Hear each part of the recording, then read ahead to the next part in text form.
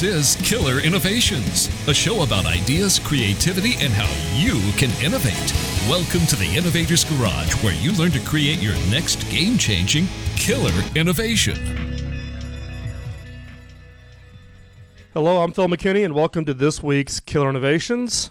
This week, we're broadcasting from Washington, D.C. I'm on the road yet once again. Here at Killer Innovations, we're all about focusing on innovation, creativity, and design. If you listened to last week's show was with Kim McNichols talking about Sir Richard Branson's Tech Challenge and the top 25 companies that have been selected. So that was a little bit of a variation from our normal show where we're with leading innovators talking about their products, their ideas, and ultimately the companies that they've started. So this week, I'm up here in Virginia. I'm here for a number of meetings, but I'm also spending this evening with Jeff White, who is the founder and CEO for Gravy. We'll talk about that here in a second. Jeff got introduced to me by one of the listeners of this show. So this is also a plug and a reminder that if you know of innovators that have got really interesting stories about how they did their startup, drop me a note. It's real simple. You can just send it to phil@killerinnovations.com. Love to hear about it. And we can put those innovators on and share their stories and share also their frustrations of how do you go from that kind of spark that ultimately then results in that idea. So got that plug in. Let's move on to really the core of the show with Jeff White and Gravy. So Jeff, first of all, thanks for having me up here at your office. It's been a while since I've been up here in lovely Leesburg, Virginia. It's a little bit of a drive from D.C., but it's also a beautiful country up here. So welcome back. We're glad to have you back. So, hey, Jeff, you're a serial entrepreneur. You've been in the Northern Virginia tech scene for quite some time. You had was it a Blue Canopy before? That was one of my first companies. That was one of your first companies. Right. That's where I made the original. When your name was given to me, I go, I know that name from someplace. But now you've got this company, Gravy. So why don't you just take a few minutes, introduce yourself to the audience, a little bit about yourself, and maybe just a little bit of background on Gravy, and then we can kind of jump in, because I've got a whole set of questions here for you. Sure. So just real quick introduction on myself. To your point, as you stated, I started Blue Canopy, my first company, in 2001, which was right after 9/11, probably the absolute worst time to start a company. That's also a good point, though, because there's always these rules about, never start a company in a recession, right? Yeah, right. You know how many companies started in a recession that became highly successful? Walt Disney, Hewlett-Packard, Microsoft started in a recession. So, hey, starting in bad times is not always a bad thing. Amen. Well, I tell you, it's logic has no place for an entrepreneur. Because if it did, no one would start a business because the odds are against you. But in this case, it was right after 9/11, started that company. And to make a long story short, we, fastest growing company in America, 2 Inc. awards, fastest company. Our lowest growth rate year was like 100%. And sold it in 2007 to a private equity firm. Started then my next company called GovWin in 2008 and sold it at the end of 2009, and then started Gravy in 2011. So this is my third in a run here. One of these days I'll get it right. Well, we're going to come back and talk about what was different between those, because part of my proposition for a lot of innovators is it's not always about the idea, but timing has a pretty critical role. So let's talk a little bit about Gravy, though, first.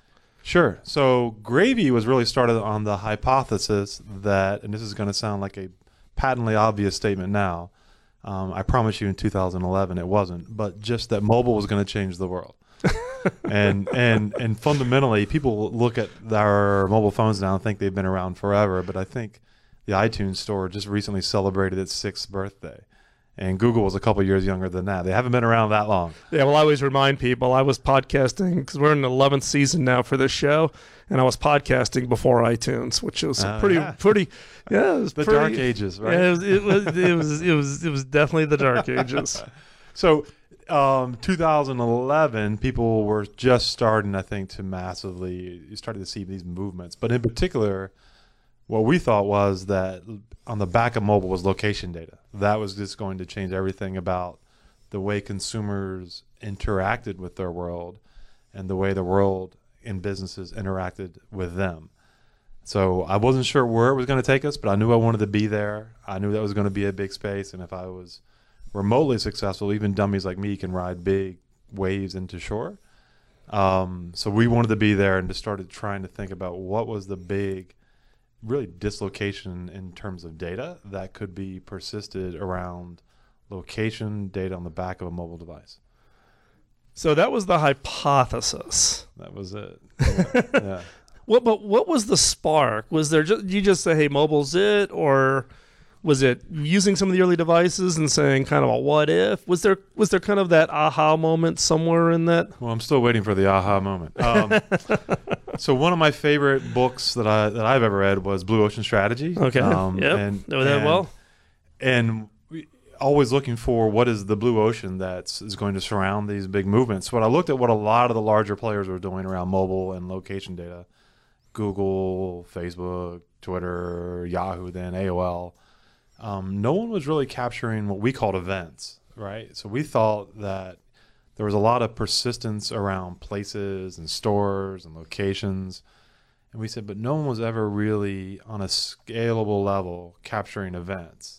What do you mean by events? What's the definition of an event? Yeah, so for us, an event by abstraction is everything from the largest things that you could imagine, the NFL games, NBA games, Taylor Swift's concerts, but even everything all the way down to the Little League swim meet at the YMCA and the puppet show at the library.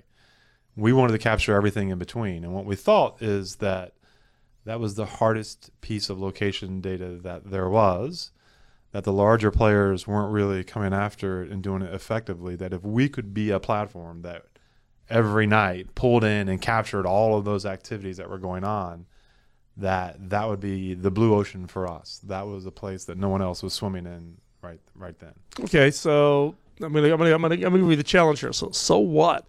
You bring all this data in. Yeah. So what? Well, again, this goes back to the hypothesis. So the hypothesis that we formed then is we weren't quite sure where this would go, but the entry strategy for us is if we could harness all of that data, capture it, make it discoverable, put a ton of metadata around it, that we could build a consumer application that would allow discovery of that.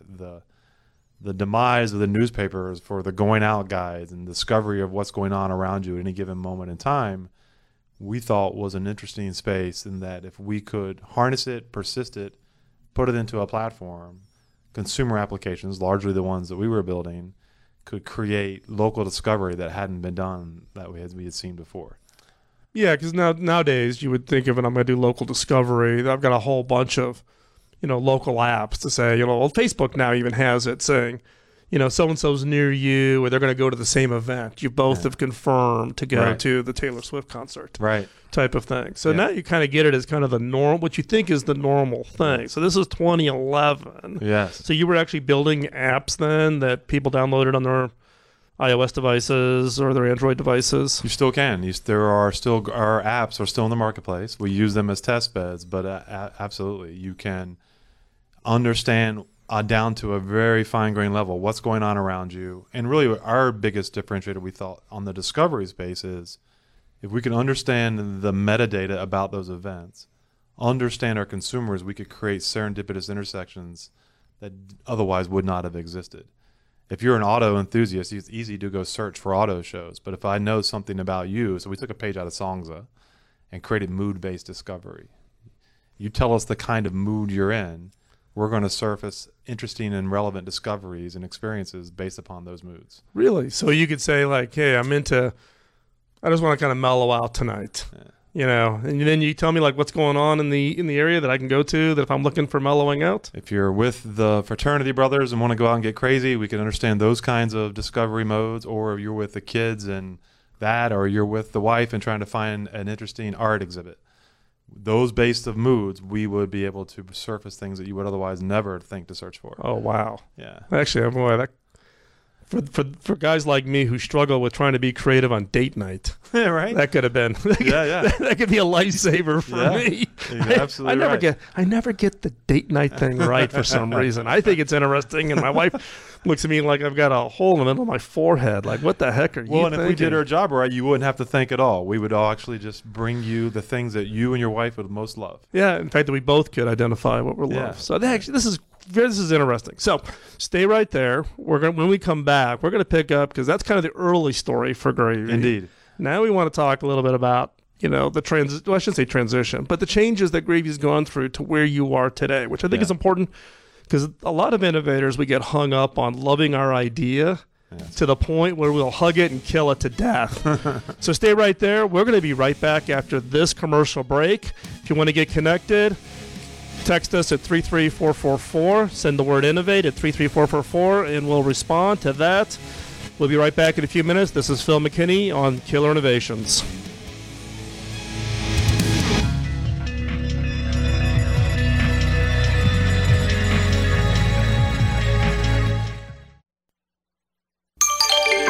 Biz Talk Radio.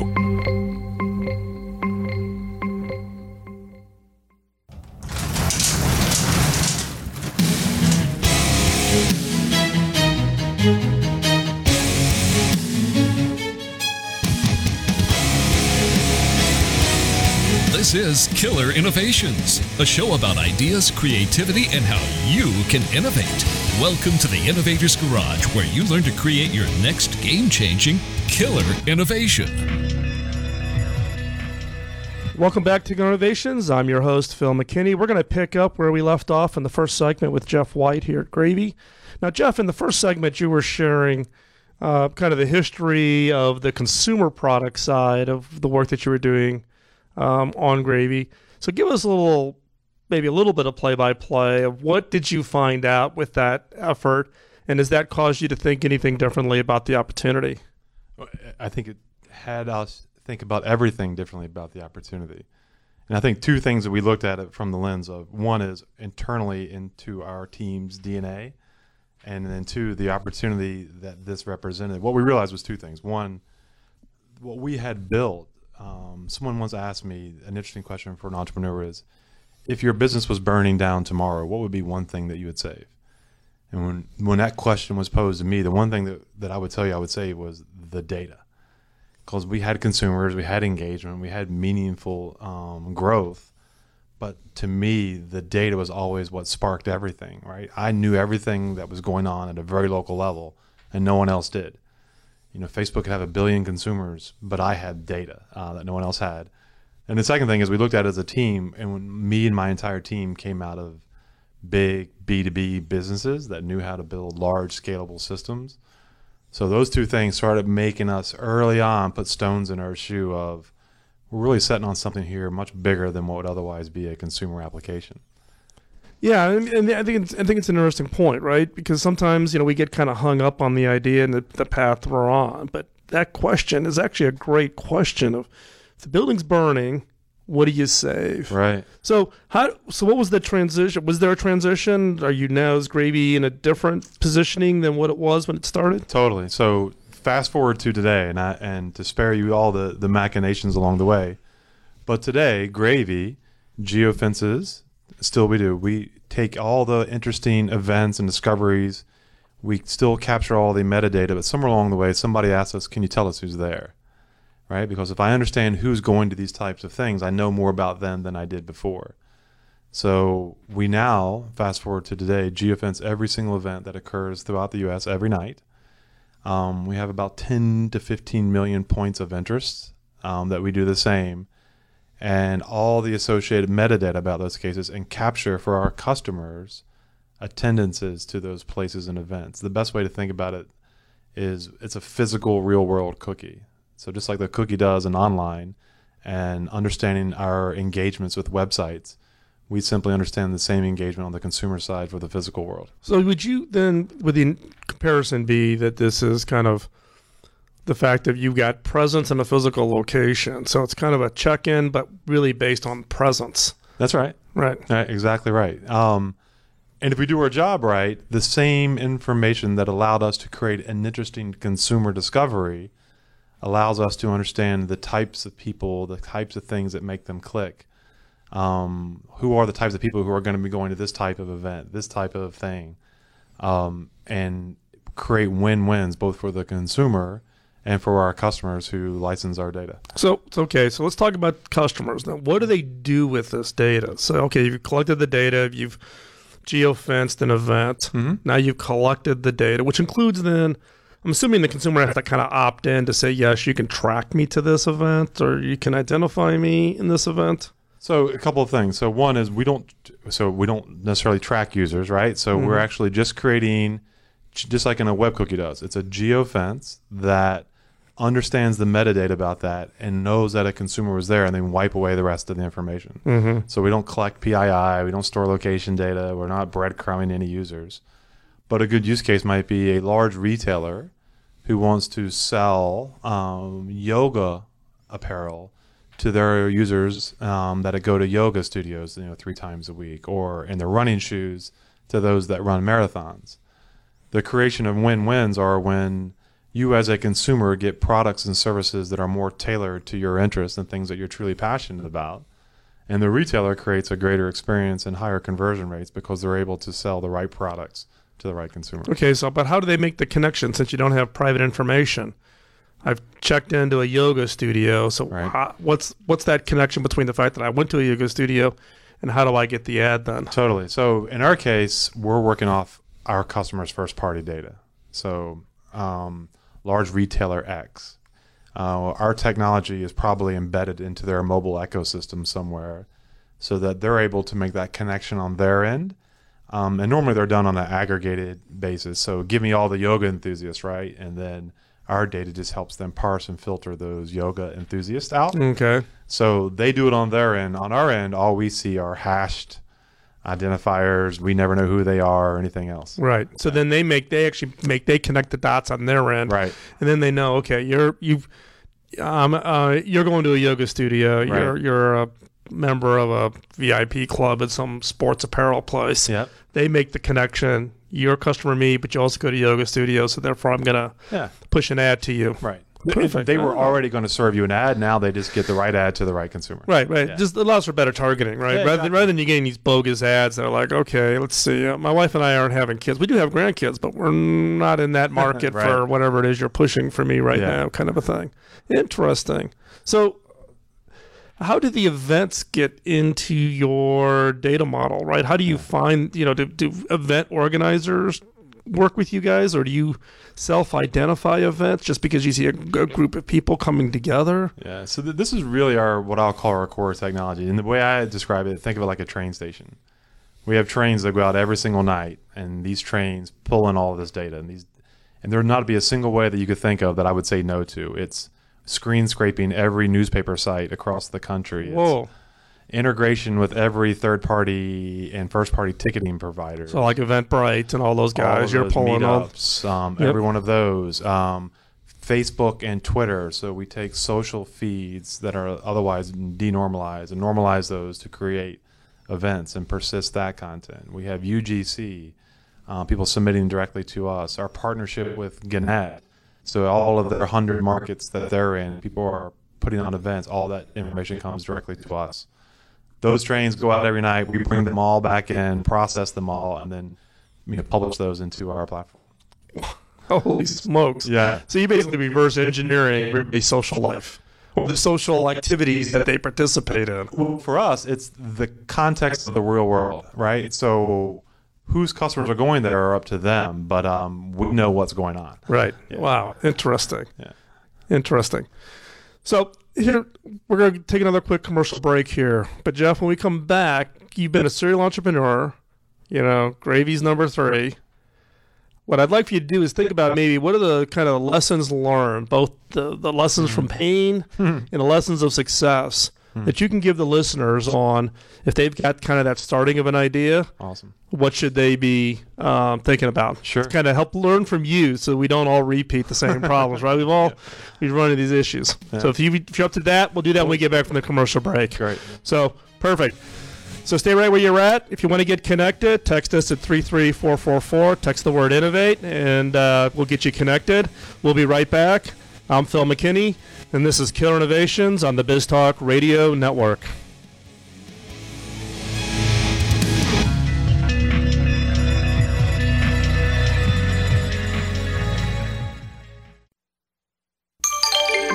BizTalk Radio.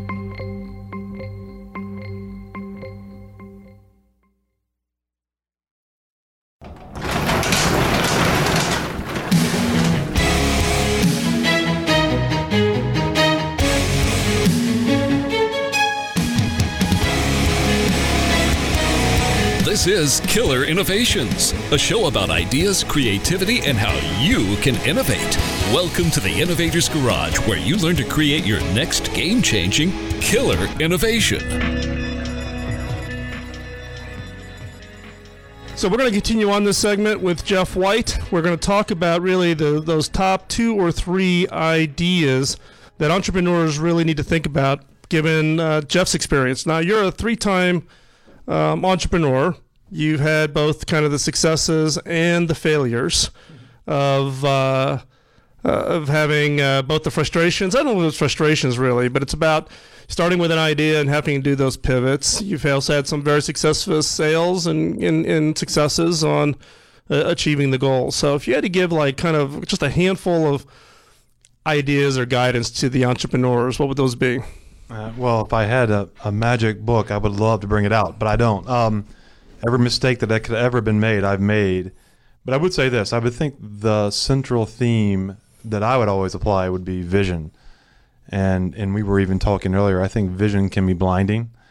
And as an entrepreneur, visions are a unifying thing, right? You have an idea, you have a concept, you have a business you want to do, but that vision can be blinding. So the first thing we always said was, have an idea, but don't be so blinded by it that you don't ignore the environment. Even for us, in every business I've ever started, it never looked in the end like we intended it to when we started it. So that was always the first, right? But the vision becomes the way in which you make decisions. It becomes a Pareto for you, but don't let it blind you is the first one.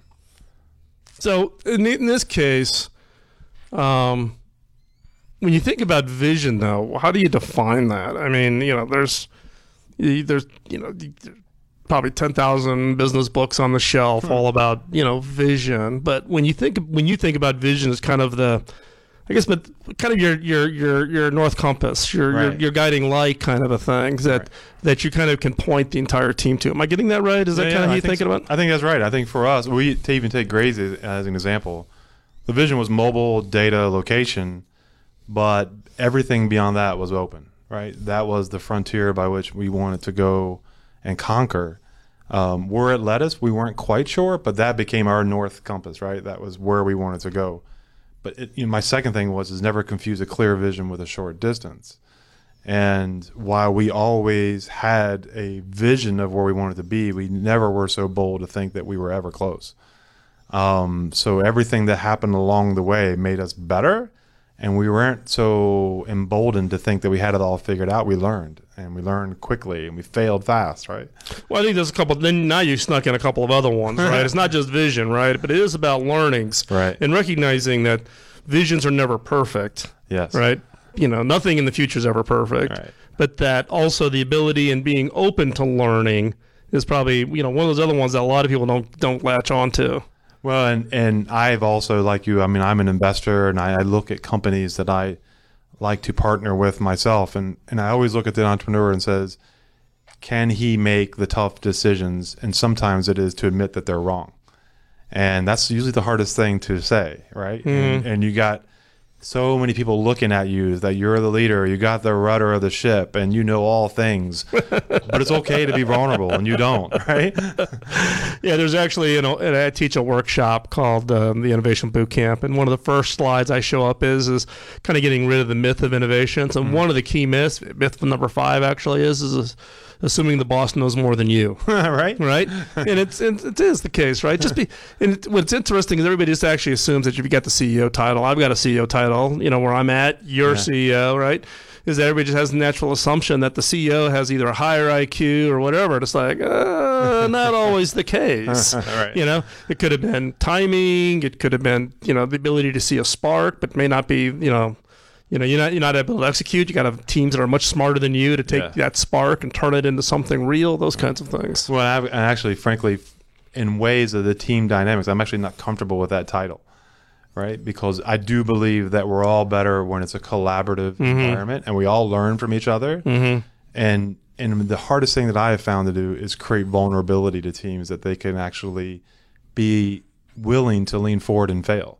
It's okay, right? No one's going to crucify you for failure. The only times you get in trouble is when you don't stretch. Failure is an interesting thing because it's the common problem. Look at HP, 47,000 engineers, right, trying to get, and you can accept failure. People should be willing to try. I've got 210 people in my current company, right?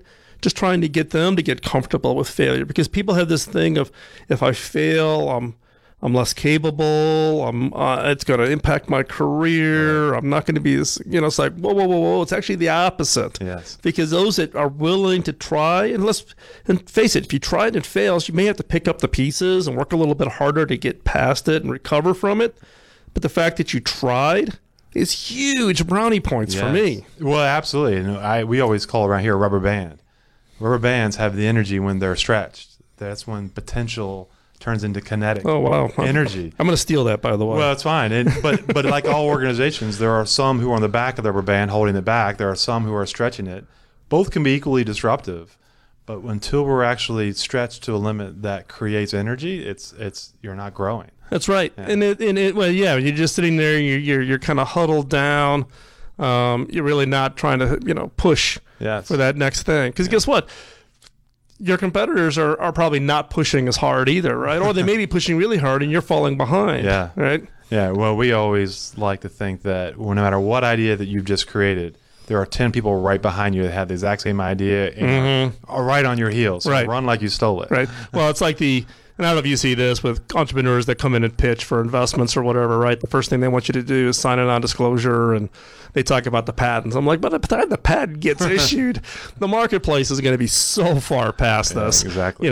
Your competitive advantage is not your patents. Your competitive advantage is execution. Yes. And how fast can you execute? That's exactly right. And if you're relying upon patent to protect your marketplace, you're done. You're done. Yeah, you're going to be spending all your time and all your money paying lawyers to do your patent work. Patents are important. So, hey, Jeff, one, I want to thank you for taking this time out on a Sunday to join us. So if people want to follow what you're up to, what's the best place they can find you? Well, you can find us at corp.finegravy.com. You can follow me. I'm a big believer of LinkedIn. And I'm also a big believer in helping others. So others that might have needs or questions, if I can help, I love to do so. Hey, Jeff, really appreciate it. So I'll have all those links up on the show notes over at killerinnovations.com. So step on over and check out the show notes, and we'll have the links so you can find out more about Jeff and what Gravy is up to. Stay right where you're at. When we come back from this commercial break, we've got a new killer question for this week. And it's going to be an interesting one because it's going to focus on the role of price in innovation. And we all tend to think price is either not important or not as important. But in this case, we're going to talk specifically about price and how its role is in innovation. Again, if you want to get connected with Killer Innovations, you can text the word innovate to 33444. If you're outside the U.S., go to killerinnovations.com/innovate.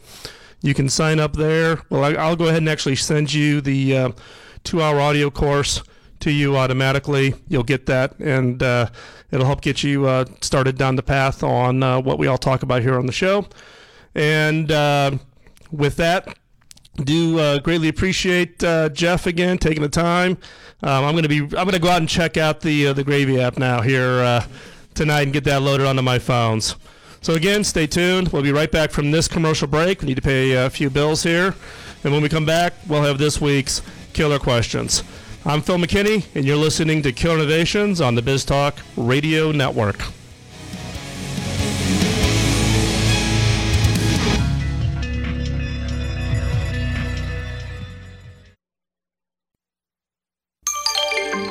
Biz Talk Radio.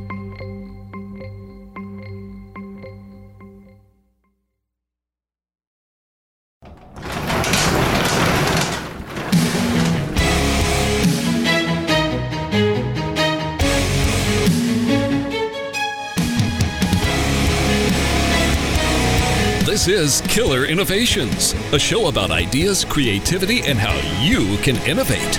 Welcome to the Innovator's Garage, where you learn to create your next game-changing killer innovation.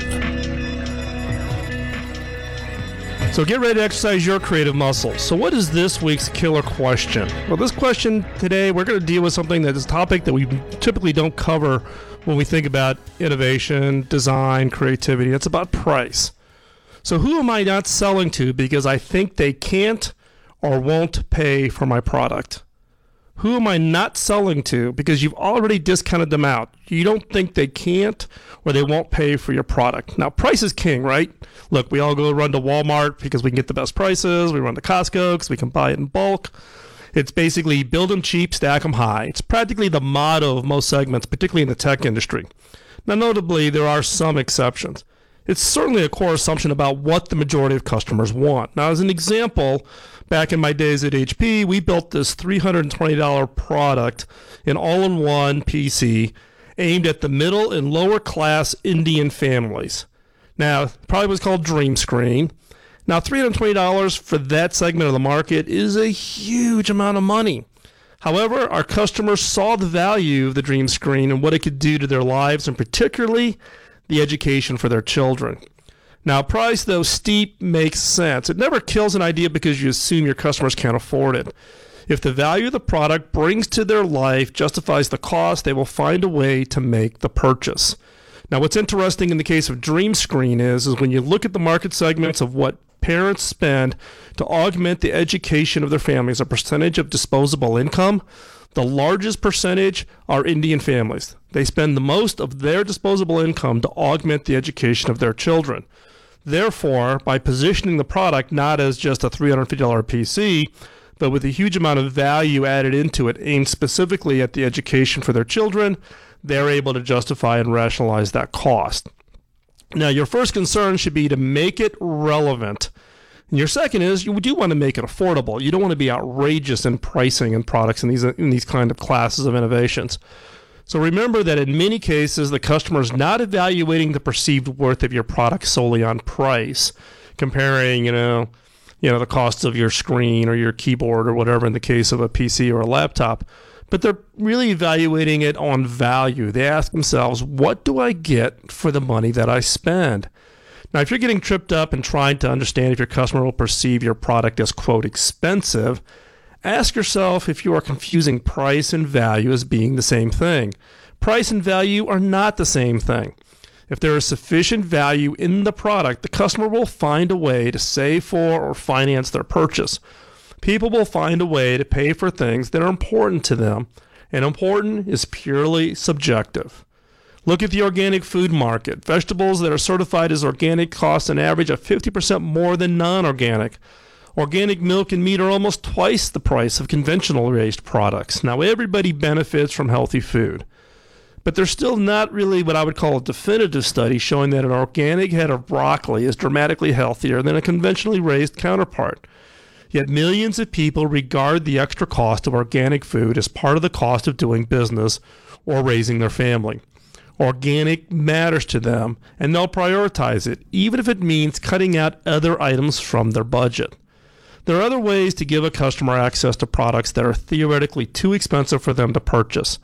In the last 5 years of businesses that have allowed women to rent luxury items for monthly fees have become a huge trend. BagBorrowandSteal.com allows a user to rent one of the top designer handbags for $225 a month. At the end of the month, the customer returns the bag and receives a new designer item in its place. Now, some of these bags cost more than $1,500 to buy new. Now, other companies rent designer dresses for roughly 10% of the purchase price.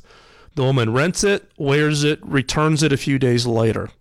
There are questions here about whether these smaller rental companies are harming the large luxury brands by devaluing the products they rent, or you could argue benefiting them by extending the brand's reach to a new audience. Now, there are good reasons why Gucci, for instance, does not rent their dresses and bags directly to a customer.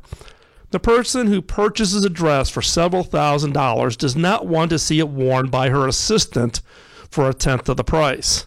However, if that assistant then goes out and buys the perfume to go with the rented dress and begins a longer-term relationship with a Gucci or Louis Vuitton, then it becomes ultimately beneficial.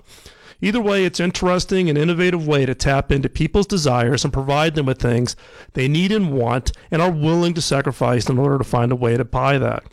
So what are the sparking points? Is the expense of your product in some way central to how your customers think or feel about it? Would you benefit from having more people able to afford what you sell? Or does exclusivity magnify your potential customers' desire to buy it? So think about those kinds of questions. So get out your idea notebook, exercise your creative muscle, take the 10 or 15 minutes every day.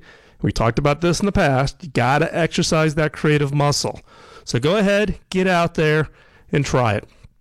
So thank you again for listening to this week's show. If you want to stay connected, text the word innovate to 33444. If you're outside the U.S., visit killerinnovations.com/innovate. Don't forget to check out killerinnovations.com and also go over to Biz Talk Radio and listen to the great shows over there.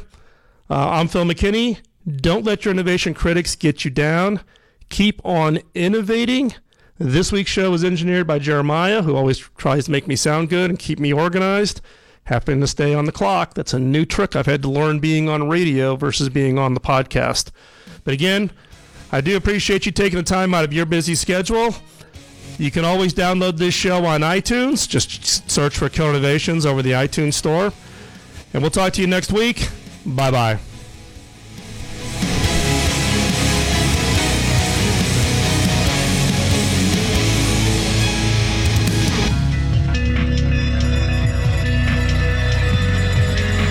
The opinions you hear on Biz Talk Radio are those of the hosts, callers, and guests, and do not necessarily reflect those of this station, Biz Talk Radio, its management, or advertisers. The information on Biz Talk Radio does not constitute a recommendation, offer, or solicitation to buy or sell any product or service. If you have any questions about Biz Talk Radio, contact us at 817-274-1609 or at biztalkradio.com.